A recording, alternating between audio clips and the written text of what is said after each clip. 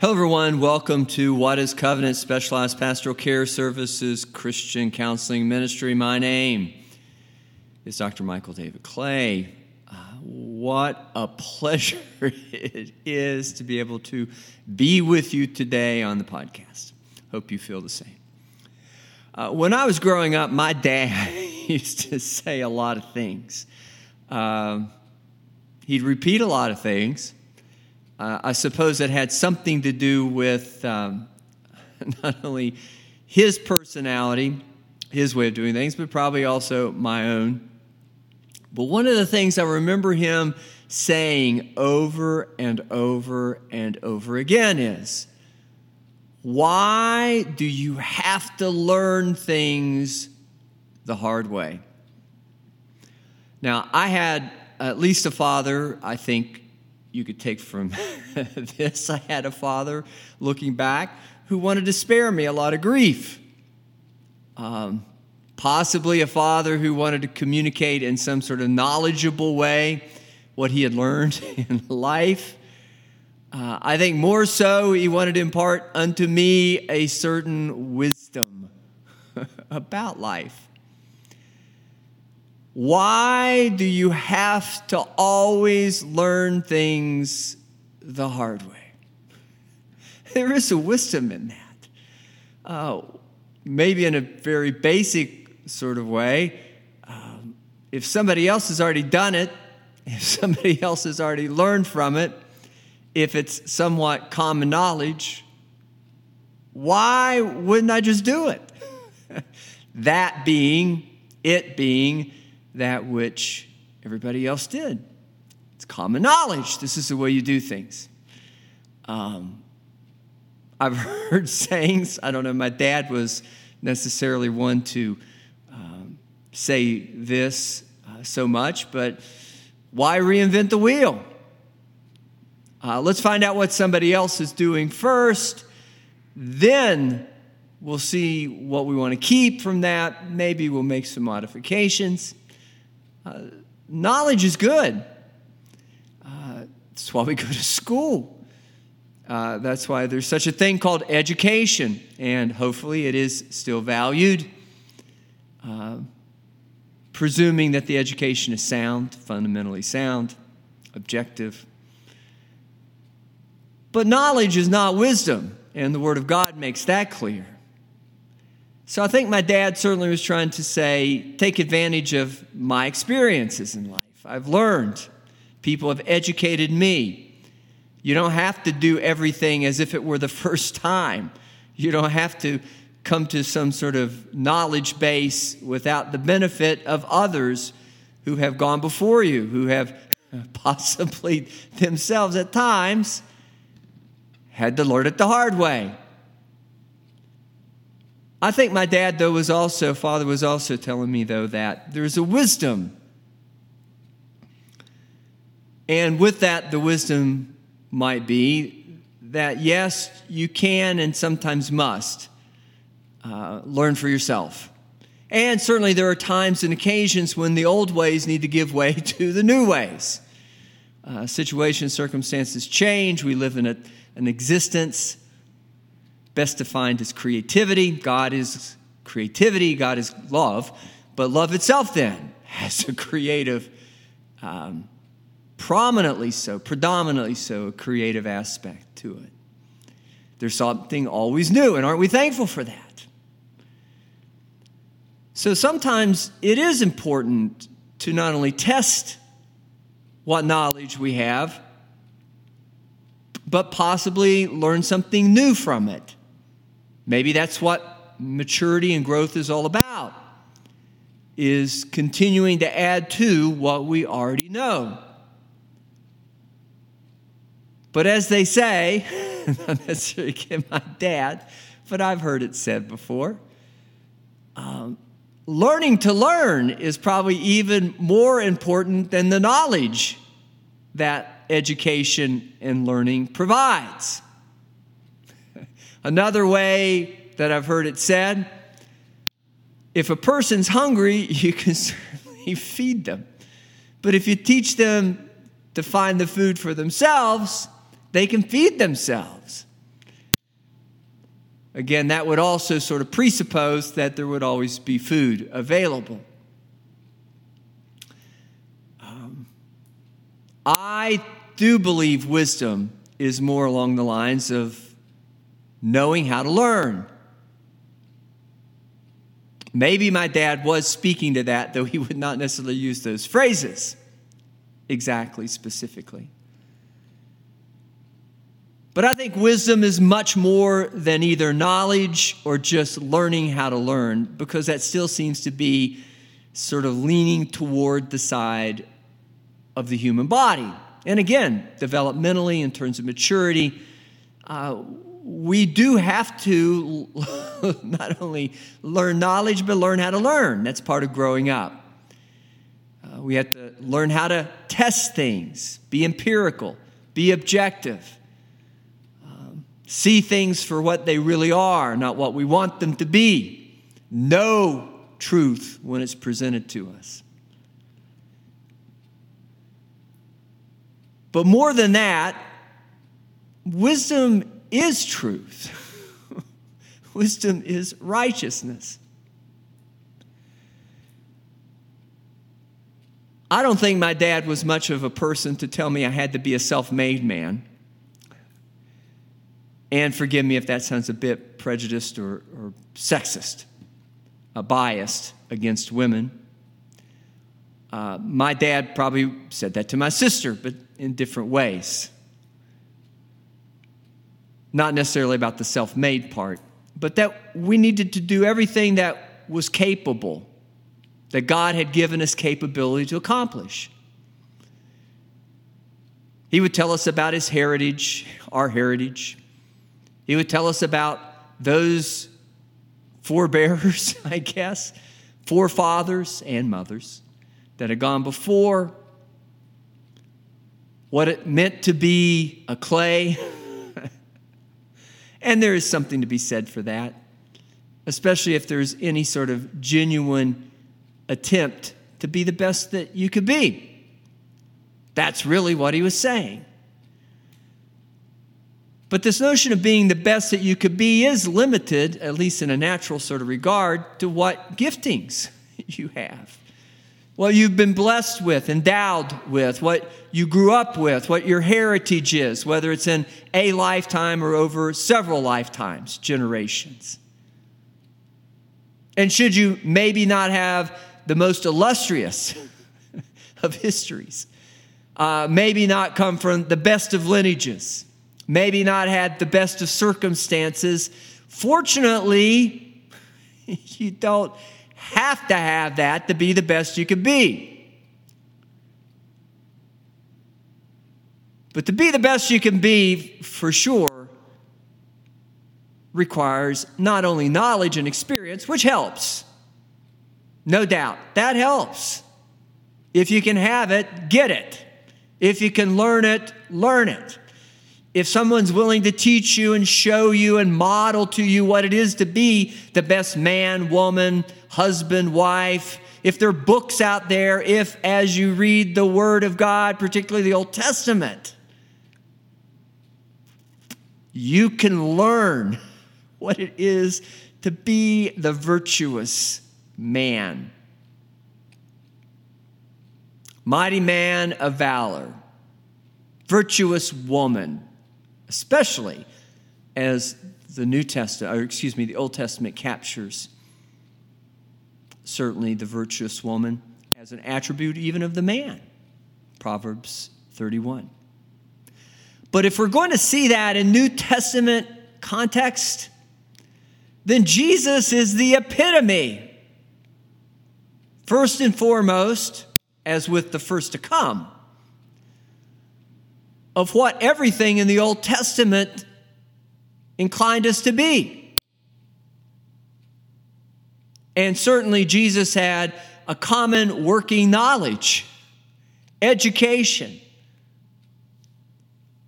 in the Word of God. He was brought up in it, you could tell.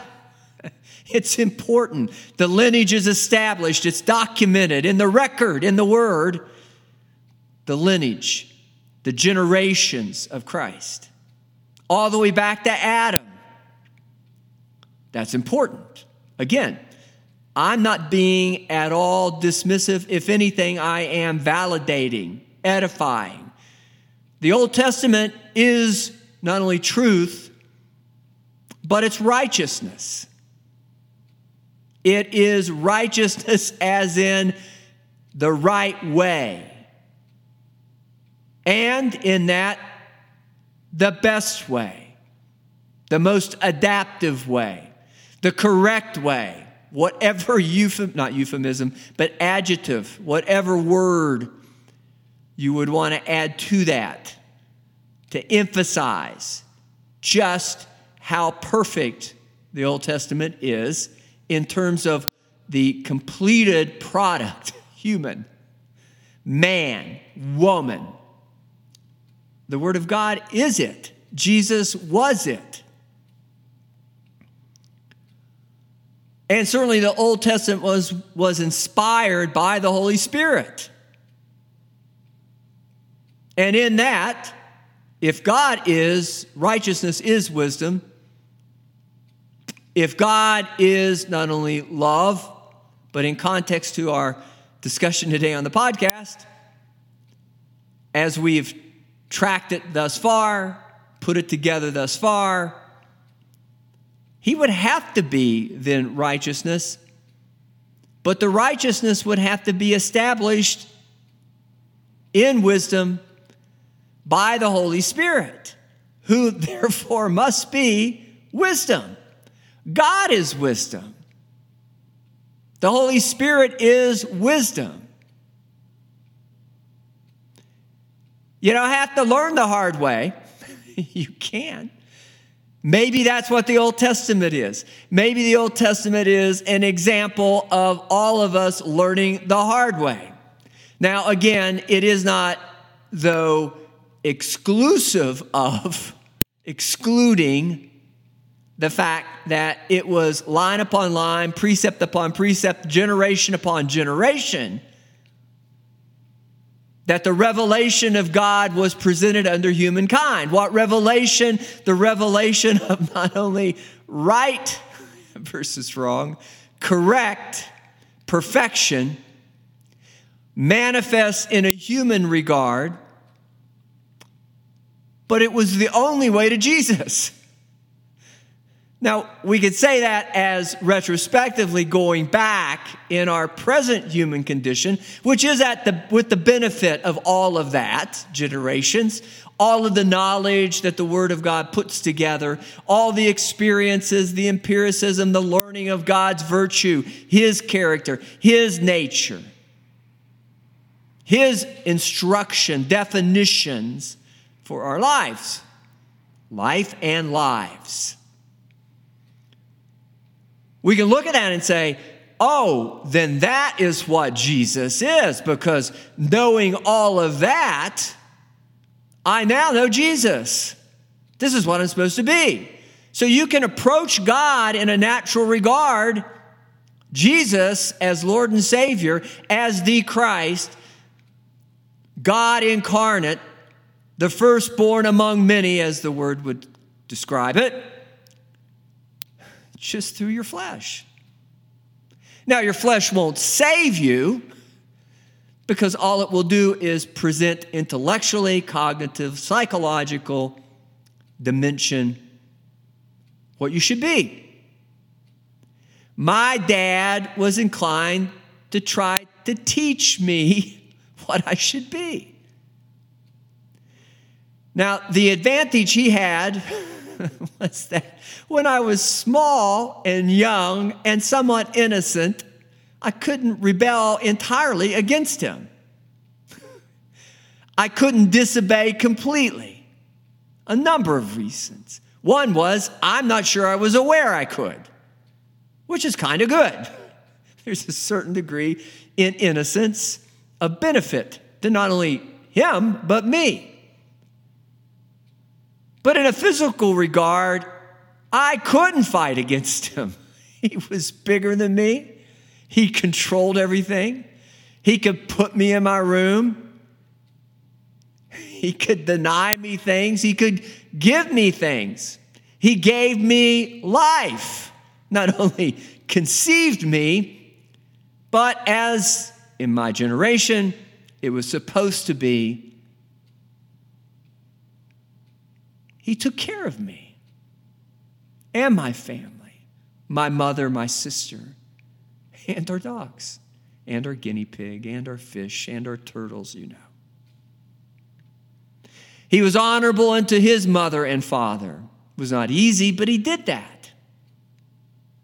The best way he could, he did that. But I couldn't fight against him because he was God to me.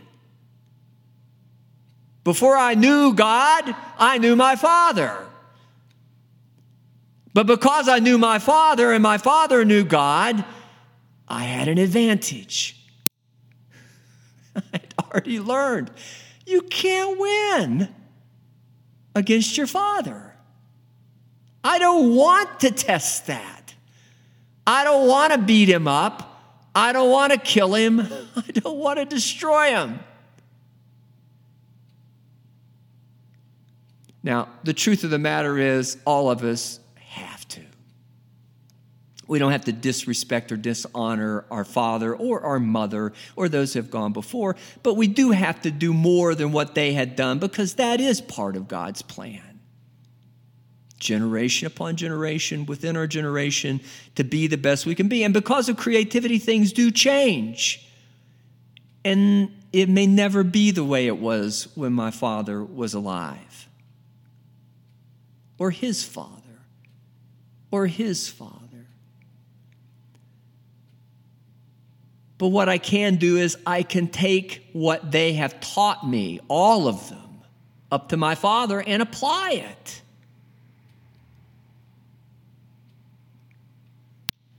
Put it into my life. Allow it to be part of me. And find success from it. Was it all right? No, but the intentions were right. Was it right in its generation, in its time? Yes, yes, yes. Was it human? Yes. Was it part of our human relationships, our human experiences? The physical, the literal, the natural? Yes, yes, yes. Was it the kingdom of God? I don't know. I want God's kingdom to be more on earth. I know it won't be until Jesus comes, but because my Father loved me in the way he did, in all knowledge and wisdom, with an understanding that it was his responsibility to teach me, to bring me up in the best he could, it's not far removed from God, his will. Old Testament for sure. God had no greater success with the children of Israel than my dad with me sometimes. Oh, but that was only until I grew up. Now with my father, because that was all natural, in my growing up, I had to let go of that. Some of that innocence. And now that he is long gone and in years, and I have not spoken to him for so long, I have found myself having to rely upon myself to teach my kids. Well, I have one, my son. Your kids. I have 2 dogs. They act like kids sometimes. But whether it's a boy or a girl, a son or a daughter, whether it's a husband or a wife, a father or a mother, it is the same. You do with what you were taught. My dad didn't have the same educational opportunities I had. I think he knew a lot about the world, and probably, again, within his generation, what he knew was probably the equivalent to a PhD today. I don't think we've dumbed down as society. I just think that there's a limit to knowledge, and we're probably full. We probably know everything that we possibly could know within the dimension of our human nature, or human operations, or human systems of operation, or bodily capability. Does that mean we won't ever stop learning? No. Does that mean that there isn't infinite knowledge and that we potentially could, sure, no, there is infinite knowledge and we potentially could know everything, but we won't. We won't be around long enough, either, again, individually or as a species. It's just not going to happen. Our humanity dies in 2 degrees. The first, a personal one, and the second one, in common dimension, all humankind will one day no longer exist. Now, is that good or bad? I don't know. I mean, I could lament that like I lament the loss of my father. I could lament that too because up to this point, everything historical has not killed me yet.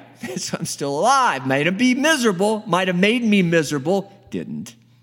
Might have contributions to misery and grief and suffering. But there's been plenty of joy for the journey. There's been good things that have come out of it. I feel that God has been with me. I have found my Lord and Savior, Jesus Christ. I have buried my father. One day my mother will pass on. She will too be buried. I have a son who will do the same thing, hopefully, with his life. Start a family. Teach his kids or son or daughter, his dogs. But the point of it is I can look back and it all looks great. But I don't want to stay human forever. It's not that much fun, especially since I know there is something more. More than knowledge, more than material experience, more than personal growth and development, more than emotional, psychological, spiritual development in a bodily way. My Father could take me to that point, but he could not show me eternity in the way that I now know eternity. Not because he did not know that, but it was not yet time in me to know that. When did it become time? When did, I should say it this way. In time, I-N-T-I-M-E, was it right for me to discern this? When I accepted Jesus as my Lord and Savior. Somewhere along the way, all that my Father had taught me had finally prepared my mind to accept that otherwise all that God had already imparted into me.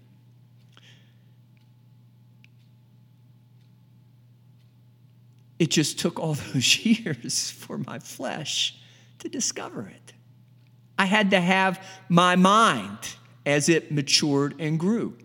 Literally, physically, it grew. It migrated is the word that is used within my cranium to the place of a mature brain. Operationally, all the systems came online. Now, that would have been in and of itself, again, part of the fall. Some of my innocence was compromised by the mere fact that I began to see things in greater terms than simply the innocence of a child who's dealing with their father.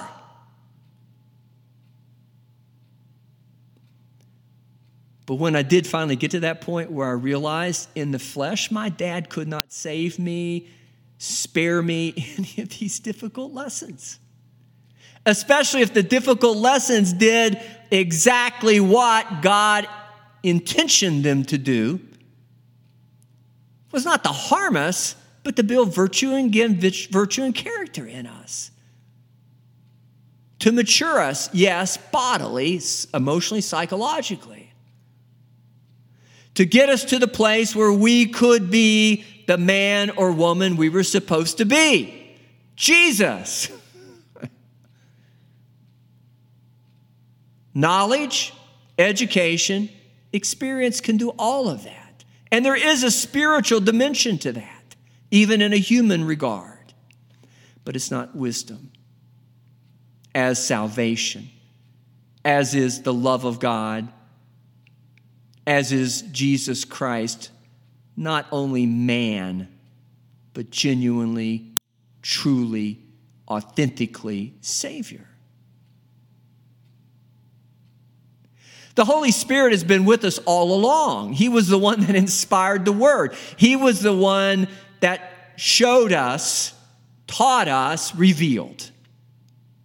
Intuitively so, unto us when we couldn't see it because of our immaturity, developmentally, emotionally, chronologically, psychologically. When we couldn't see it, He was still working within us to the completion of the project. What project? Me, you as a person, but all that humankind could be. And what is that? Jesus Christ. That is our end materially. That is our end in bodily dimension, physically, emotionally, psychologically, spiritually. Look at Jesus Christ in the New Testament. That is what you are to be. But even then, if that's all that is, bodily, emotional, psychological, spiritual development, it's still not going to save you. Because though it would prepare you to receive the Holy Spirit, I would say recognize the impartation that is already there. He's already in you, has already been there, revealing God to not only you, but generations of us. Although it appears surprising to us, when we realize it, He's been there all along. But to realize it, you have to accept Jesus as what you're supposed to be. And that is everything about Jesus. Heart, mind, soul, spirit, love God, and love others as you love yourself. It's not about self then. Otherwise, if there were no Jesus, or if there was nothing more than Jesus carnate, the physical Jesus, though a great man, though a prophet, as some call him, not the Savior, then there'd be no saving. Because there has yet to be anything else that God has either brought to us, minimal or in greatest of magnitude or measures, that represents salvation. I want to say it that way, greatest of measures, because you could look at Jesus simply as a good man, and you could live a good life, and you could have a good legacy, and you could pass on a good inheritance to your children. But you are not eternal. What you got is all you will ever have. Now, got is maybe proper English, maybe not. Tense, past, present, future. But it's not only what you got present tense, but it's what you got historically, which then captures the past. But there's no future if you die. There's no future. At least not for you. Yes, you pass it on to your kids. Yes, I want all that for my son. Yes, there's something beautiful about that. Yes, it's part of God's plan. It's part of God's plan. Bring up your child in the way of the Lord. That's Old Testament. It's part of God's plan. Read the Word of God. It's part of God's plan. Learn all you can learn. Be all you can be. Actualize. Do the best you can to bring about the kingdom of God upon earth, in earth, for the purposes of the here and the now, the physical dimensions. Here and now, time reference.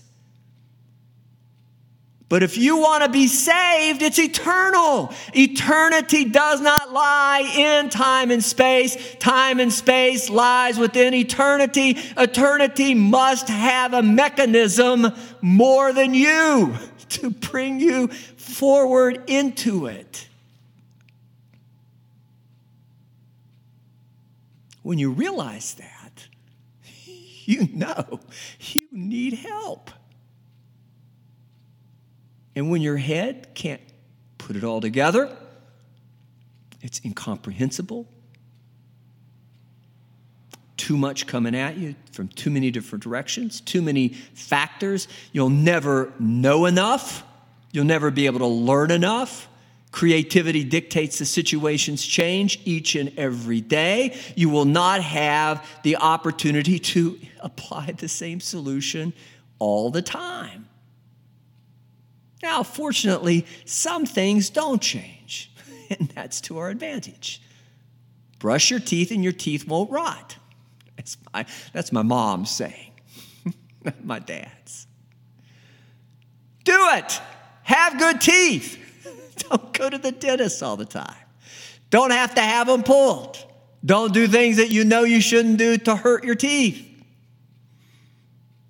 But when your body dies, though your teeth will last longer than some other parts of your body in the grave, it goes the way of the worm. Ashes to ashes, dust to dust. You are made of dirt. It returns elementally back to earth. That is just the way of the natural world. What lives forever is the Holy Spirit abiding, imparted unto or within you. That's your answer. Jesus just said it as if none of us before had ever come to that realization. Why? Because that's just the way God planned it. But when he said it, it was undeniable.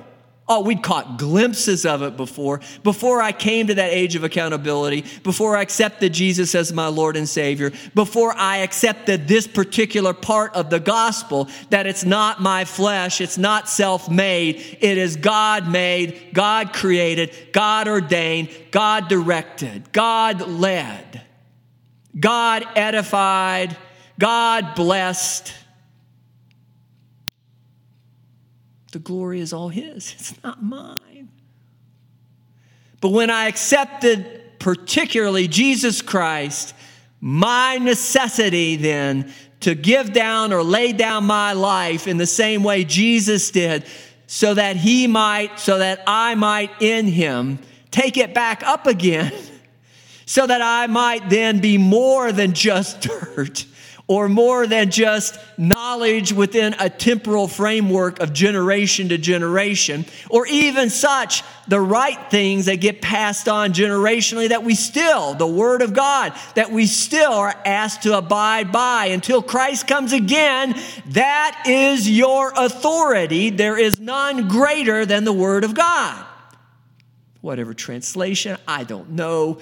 I mean, I can understand some are greater, some are lesser, but God has given you in the Holy Spirit, as you've accepted Jesus as your Lord and Savior, more than the Word, but certainly in the Holy Spirit, which is greater than even the written Word, the living Word within you, the capability of discerning right from wrong.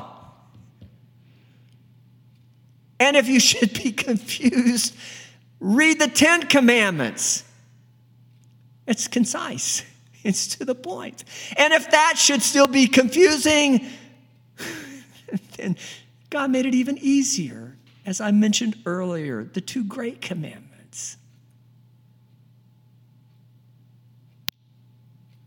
You can't forsake that knowledge. It's the only thing you got to hold on to. That and the fact that Jesus, which is actually, it is a secondary revelation. You can, again, get to Jesus naturally. You still have to die. You still have to say, you can't do it. No matter how good you get in the flesh, no matter how actualized, no matter how much giftings and talents God has given you, endowed upon you, once that is accomplished, you have to lay it all down to Jesus. You have to die to all of that, so that the Holy Spirit might take over. But thank God, literally so, that isn't the only way. Again, for those of you that do not have great dad or great mom, great legacy, great heritage, whatever. You can be grafted into the vine. And being grafted into the vine means, as the word says, you will produce fruit, bear fruit, not only materially, but the greatest fruit, fruition, perfection, is the Holy Spirit will be revealed unto you, not only outside of you, as in witness and testimony, as with observation in others, but will come alive from within you.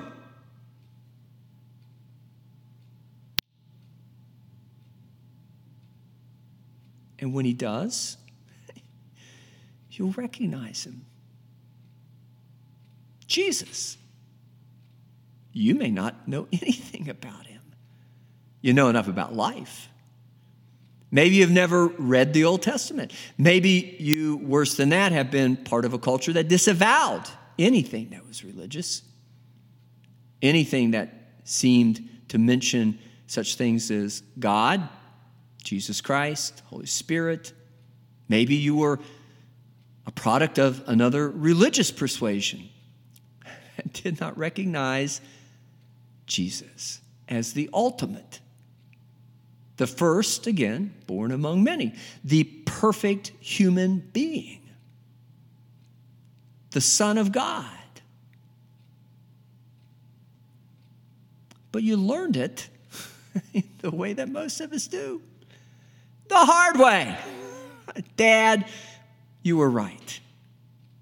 I had to learn everything the hard way because there are certain lessons for them to be real and true to us, for them to change our heart, for them to have enough power and authority, more than yours, Dad, to bring me into alignment, to tutor me, to even chasten me. Dare I use the word punish me? Dare I use the word with physical dimension? Natural consequences hurt. Yes, I do not need to pick up a paddle, never have spanked my son, thank God. Again, I want to thank God. When I say thank God, I mean it. Thank you, God. I've never physically punished my son. But natural consequences hurt.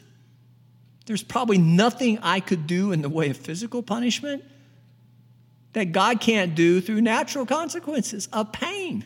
Literally pain.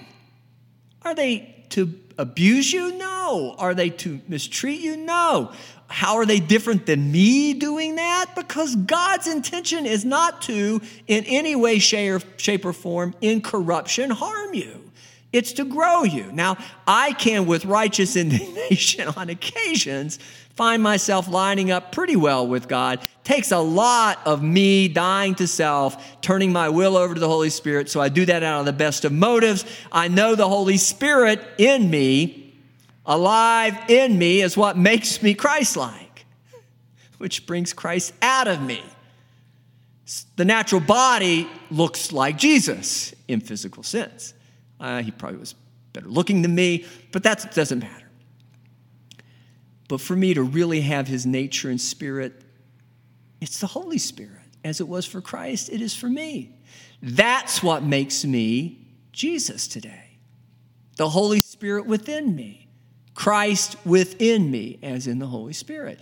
But if I operate out of that, then my son's got half a chance to not get hurt by it. But why would I want to take that chance unless I absolutely, positively have to? And only, I've said that, only if there is a threat of life and limb, would I resort to something like that. Fortunately, it's not gotten there.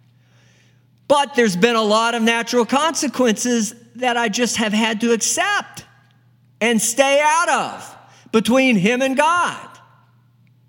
And in the same way, God continues to punish me or correct me, whatever word you want to use, punishment for the sake of correction. I have physical pains. But those pains aren't proof that God hates me or that death is not his judgment against me. It is not the curse of God. It's my cursing myself because I think lesser of God and more of myself. I have fallen into the trap of self-righteousness. Oh, Job. I am inclined to want to make sense of it all out of my flesh. It won't work. My body is good for the purposes God has made me for, but I can't run the universe. I can barely run my business. And I certainly then have at times even struggles running my own home. Does that make me cursed? No, it just makes me, again, thankful I have a Father. I could beat my dad up. I could have harmed him. I could have taken up weapon against him. I could have slandered him. I could have been mad at him. I could have said, well, despite all this stuff you taught me, it still turned out rough. Or I could have said, all this stuff you taught me didn't help me any. It still turned out rough. You told me, why do I have to learn from my mistakes all the time, the hard way, from my mistakes all the time, by not listening to you when you give me good instruction? So I finally agreed with you, and look, I'm listening to everything you say, you said, you taught me, I'm doing it all. I'm even doing that now in my relationship with God. Since you're not here, I need to turn to Him. I need that. And things still turn out sometimes in my own understanding of them bad. That's not true. They just happen. The rewards of righteousness in the material sense does not include ups and downs, gains and losses. Actually, to be creative, there has to always be a loss. There always has to be a challenge. You got to find the energy, the motive to do something different. Complacency, attrition, inertia is death. You're just a big old blob sitting around wherever you might choose to sit, where you prefer to sit, doing nothing with your life.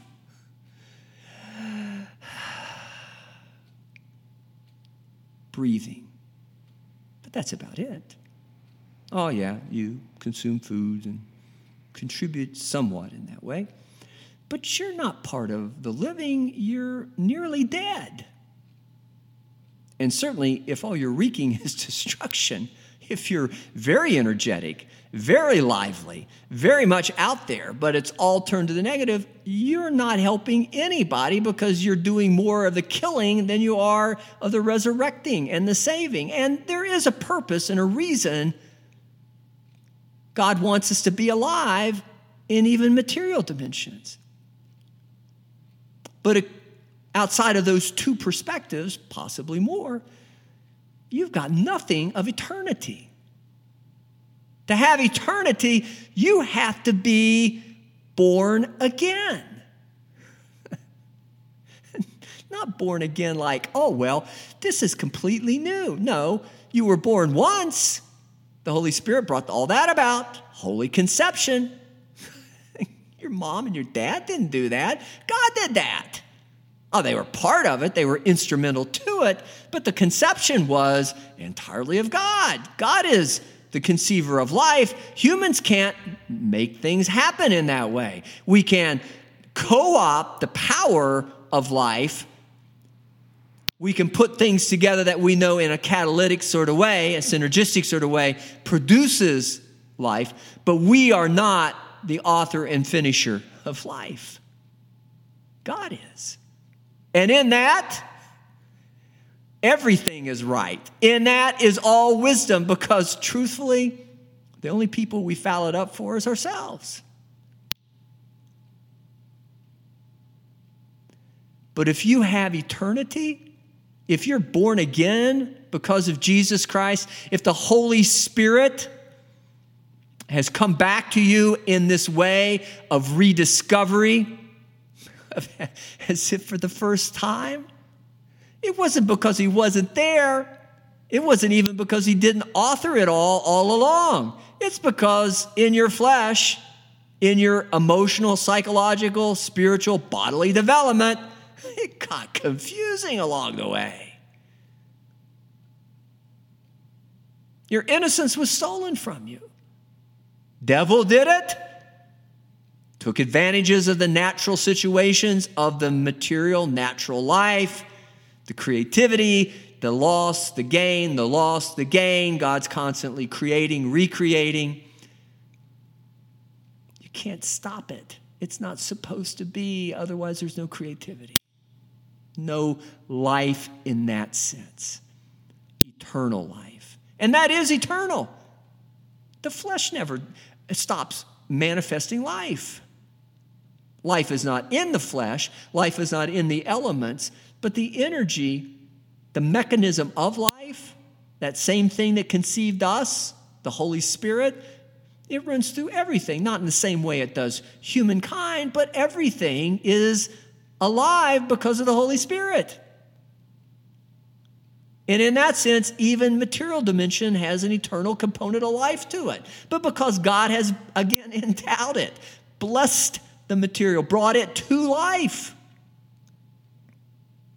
But being born again is recognizing the Holy Spirit is in you. That is wisdom. And second to that, listen to him. Don't kill him. Don't grieve him. Don't overtake him. Don't defy him. Don't be disobedient. Don't rebel. Don't be stiff-necked. Don't try to rationalize him away. Don't try to intellectualize things. Don't try to physically manipulate and manhandle or womanhandle any circumstance or situation in your life.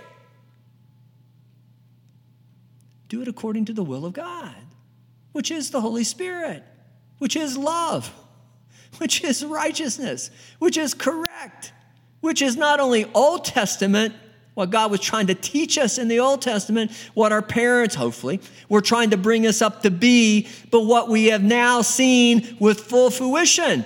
All of that stuff that we learned, all that knowledge came from the Holy Spirit, who was there all along. It's just that we were blinded by our carnal natures.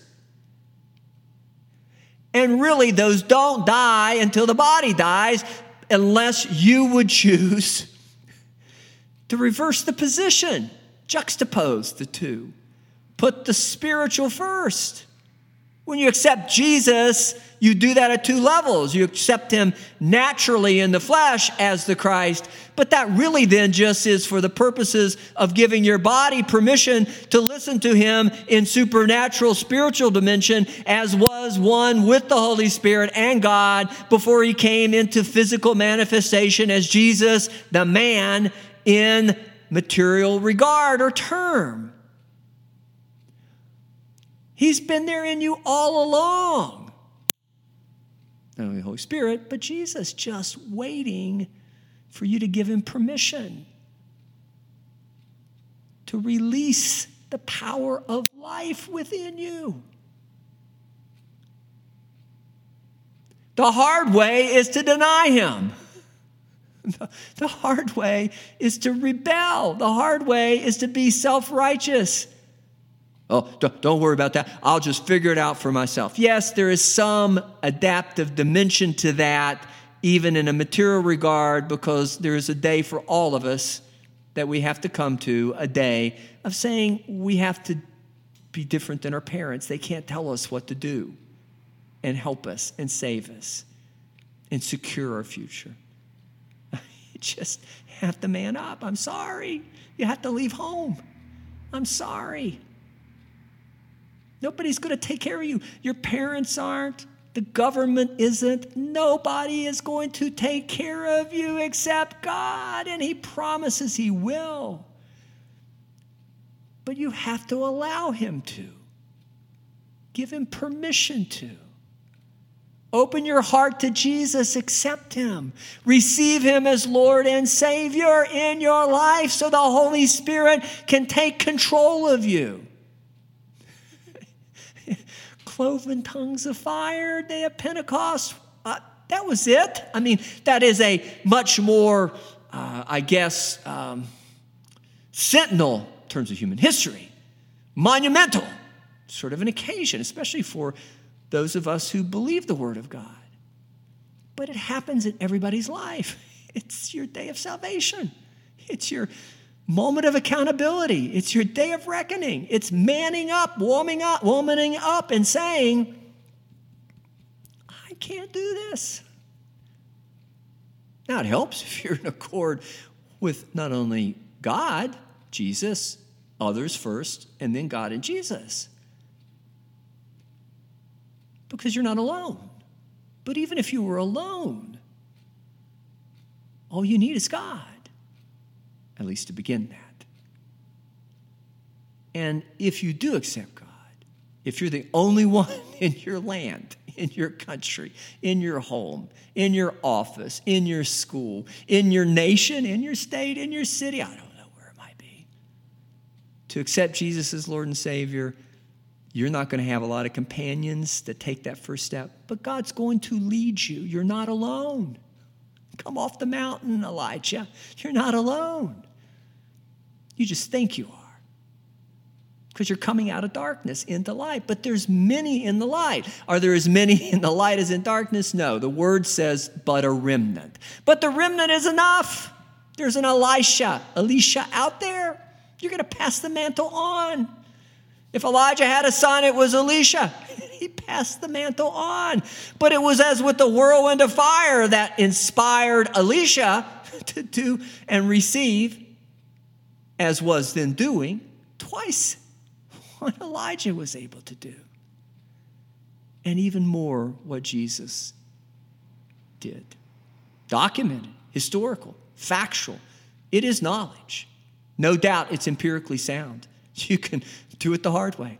Learn it on your own. Why not take advantage of the word? And certainly if you need a testimony, that's why I'm here. That's why we have churches. We go around telling people about Jesus. And whether they're buildings or this tabernacle we call our body, Jesus is alive in us. The Holy Spirit. He is righteousness.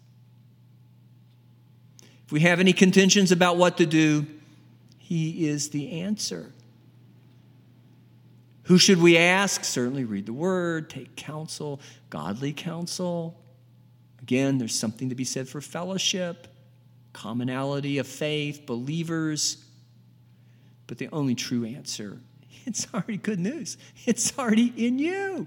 Good news! Wake up! It's in you! Christ liveth within you! Just accept Him as Lord and Savior. Within the context of the pastoral care, the Christian counseling, it's the moment of insight. So when people finally get the recognition, the awareness comes to them, they can stop. We can do the Job and his friends thing. I can be Elihu. But the only answer that you're really going to get is from God. And even then, because you're human, God can't tell you what you really want to know.